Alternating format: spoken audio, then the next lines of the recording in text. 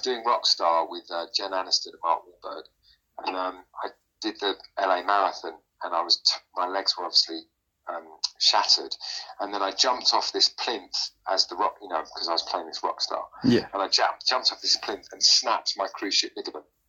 Ow. Managed to finish filming, and then you think, oh, well, that is a setback, because now you can't work for 7 months.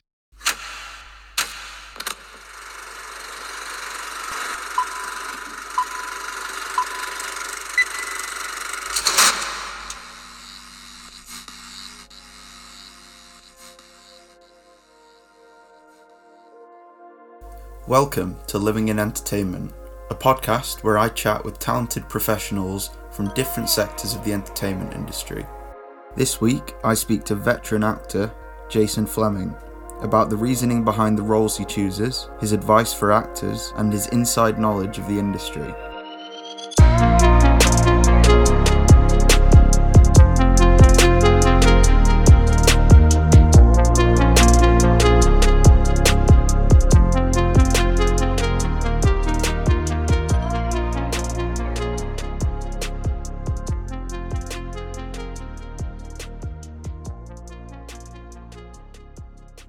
How did you become an actor?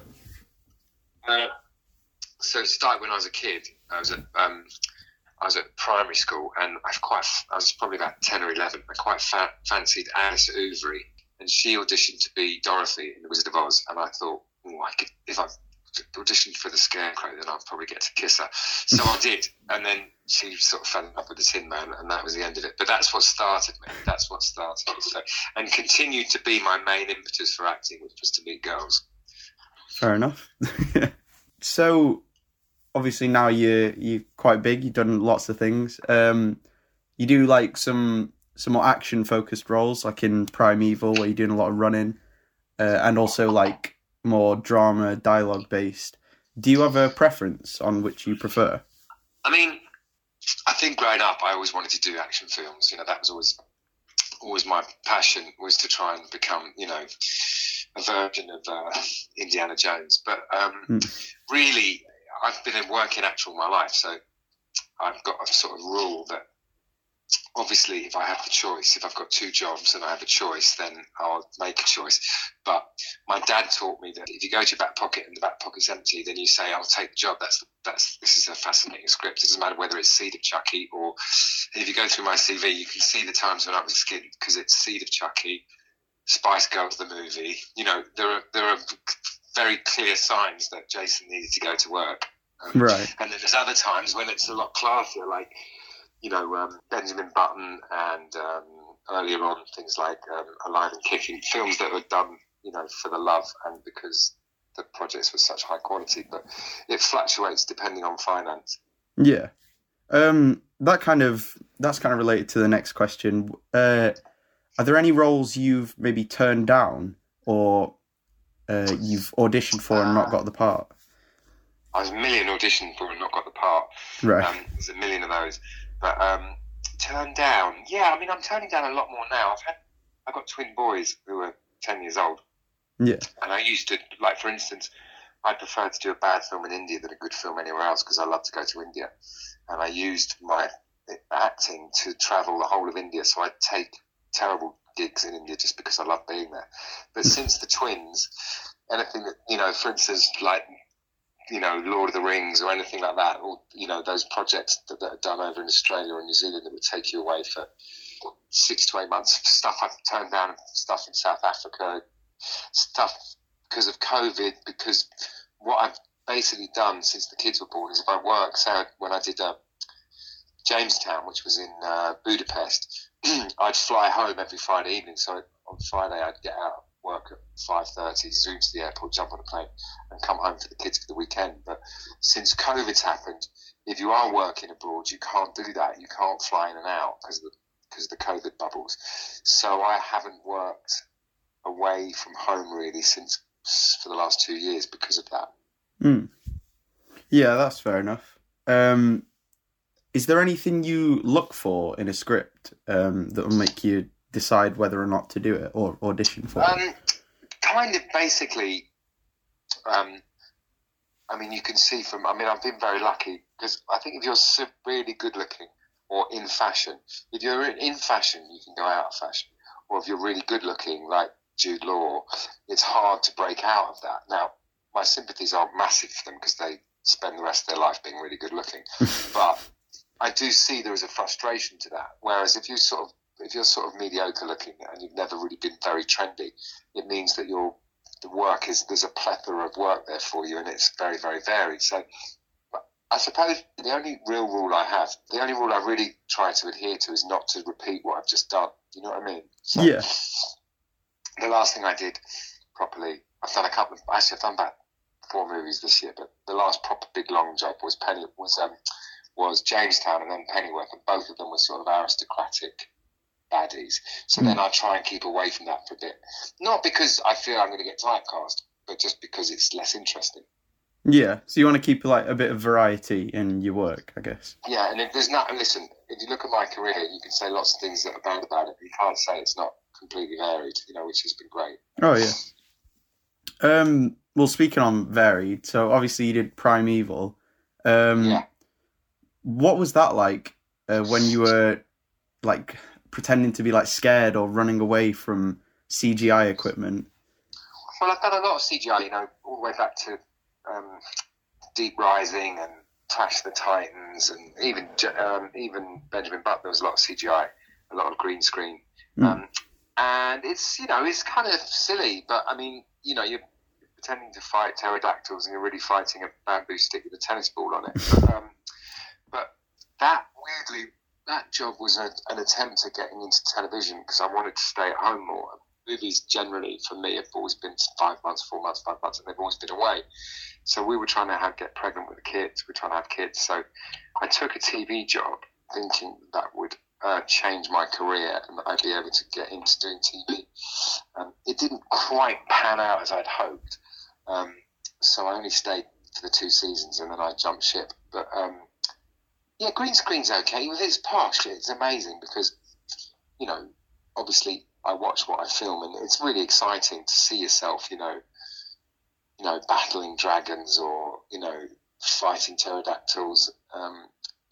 It's fun to see, and it's, now I've got the twins, it's nice to have things like that so they can watch their dad, battling a Tyrannosaurus Rex in a helicopter. Well, like you said, you joined Primeval like a bit later on. I'm sure you've done a lot of other that. What's it like starting a new role with a new cast and maybe a director you've not worked with? It's the same. I mean, I'm so used to doing that, you know what I mean? And it's all about confidence. I'm confident now, so I walk onto set and I feel more at home there than I do anywhere. So, and because it's relatively a small community, I'll probably know most of the crew. So I feel quite safe and comfortable doing that. It's not like a first day at school for me. It's always a good experience. I always know loads of people, and the last 5 or 6 years, I've been offered stuff and I've turned up, and it'll be through a mate or someone I know, and so you're already in the in crowd, if you know what I mean. So it's been okay. Yeah.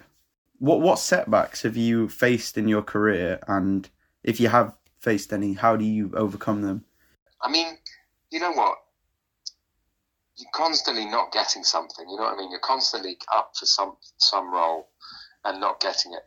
But it's relative to you. I mean, for me, I've done 150 films and countless TV shows, and so I've had quite a good sort of success rate, like maybe 1 in 4, 1 in 5 I get, a couple I might be up for and not know about. But that's a pretty good success rate. So I've never had to deal with the self-doubt and the depression and the sort of restlessness of not working until COVID, really.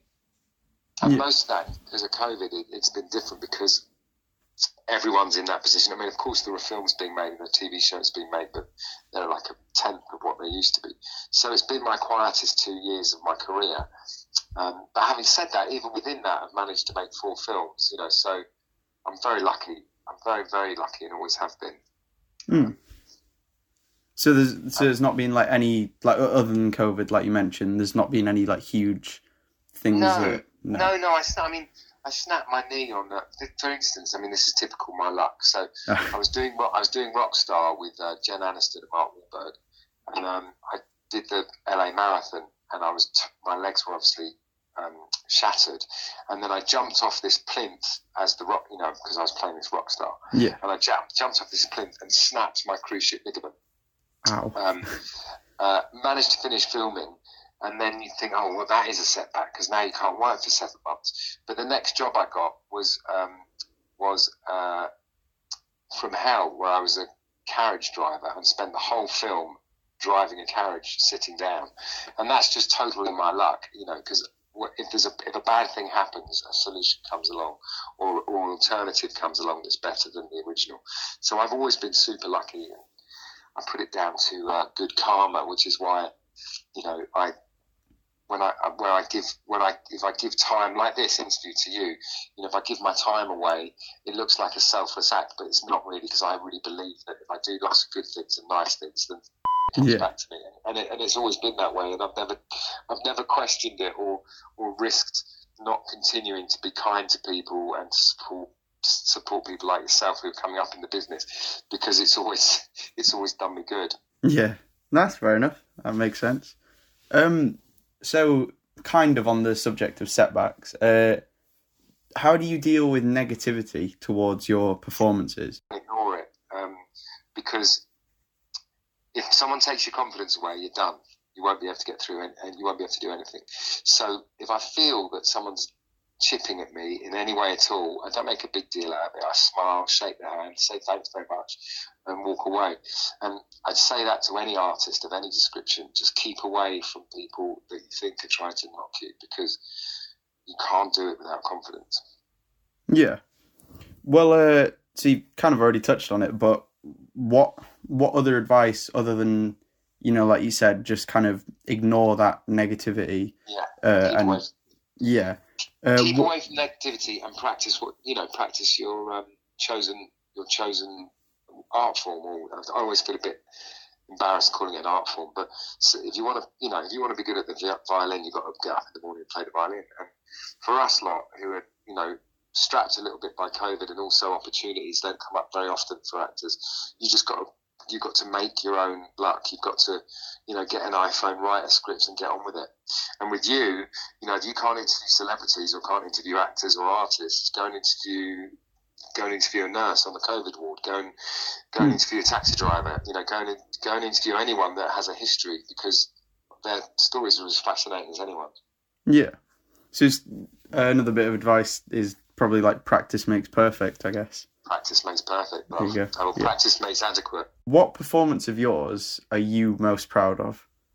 Well, it's interesting. It's always interesting, that question, because the performance that I'm most proud of is probably Benjamin Button, because it was nominated for 13 Oscars and everyone in it was so amazing, and I was so proud to be part of that. So that makes me proud to have done that. And it was filmed in Los Angeles by one of the greatest directors in the world. So that's everything an actor wants. But actually, if I'm really honest, the performance I'm most proud of is in a film which is mediocre at best, but it's in Great Expectations. I love what I did, and I'm really proud of that performance, because it's very unlike me, and I've worked really hard at it, and I'm proud of it. So that will probably be my most... It's because it depends because obviously Lock, Stock made me, and everyone knows me from that. So I'm proud of that too, because it was such a huge success. But I think probably quietly Great Expectations is my best performance, I think.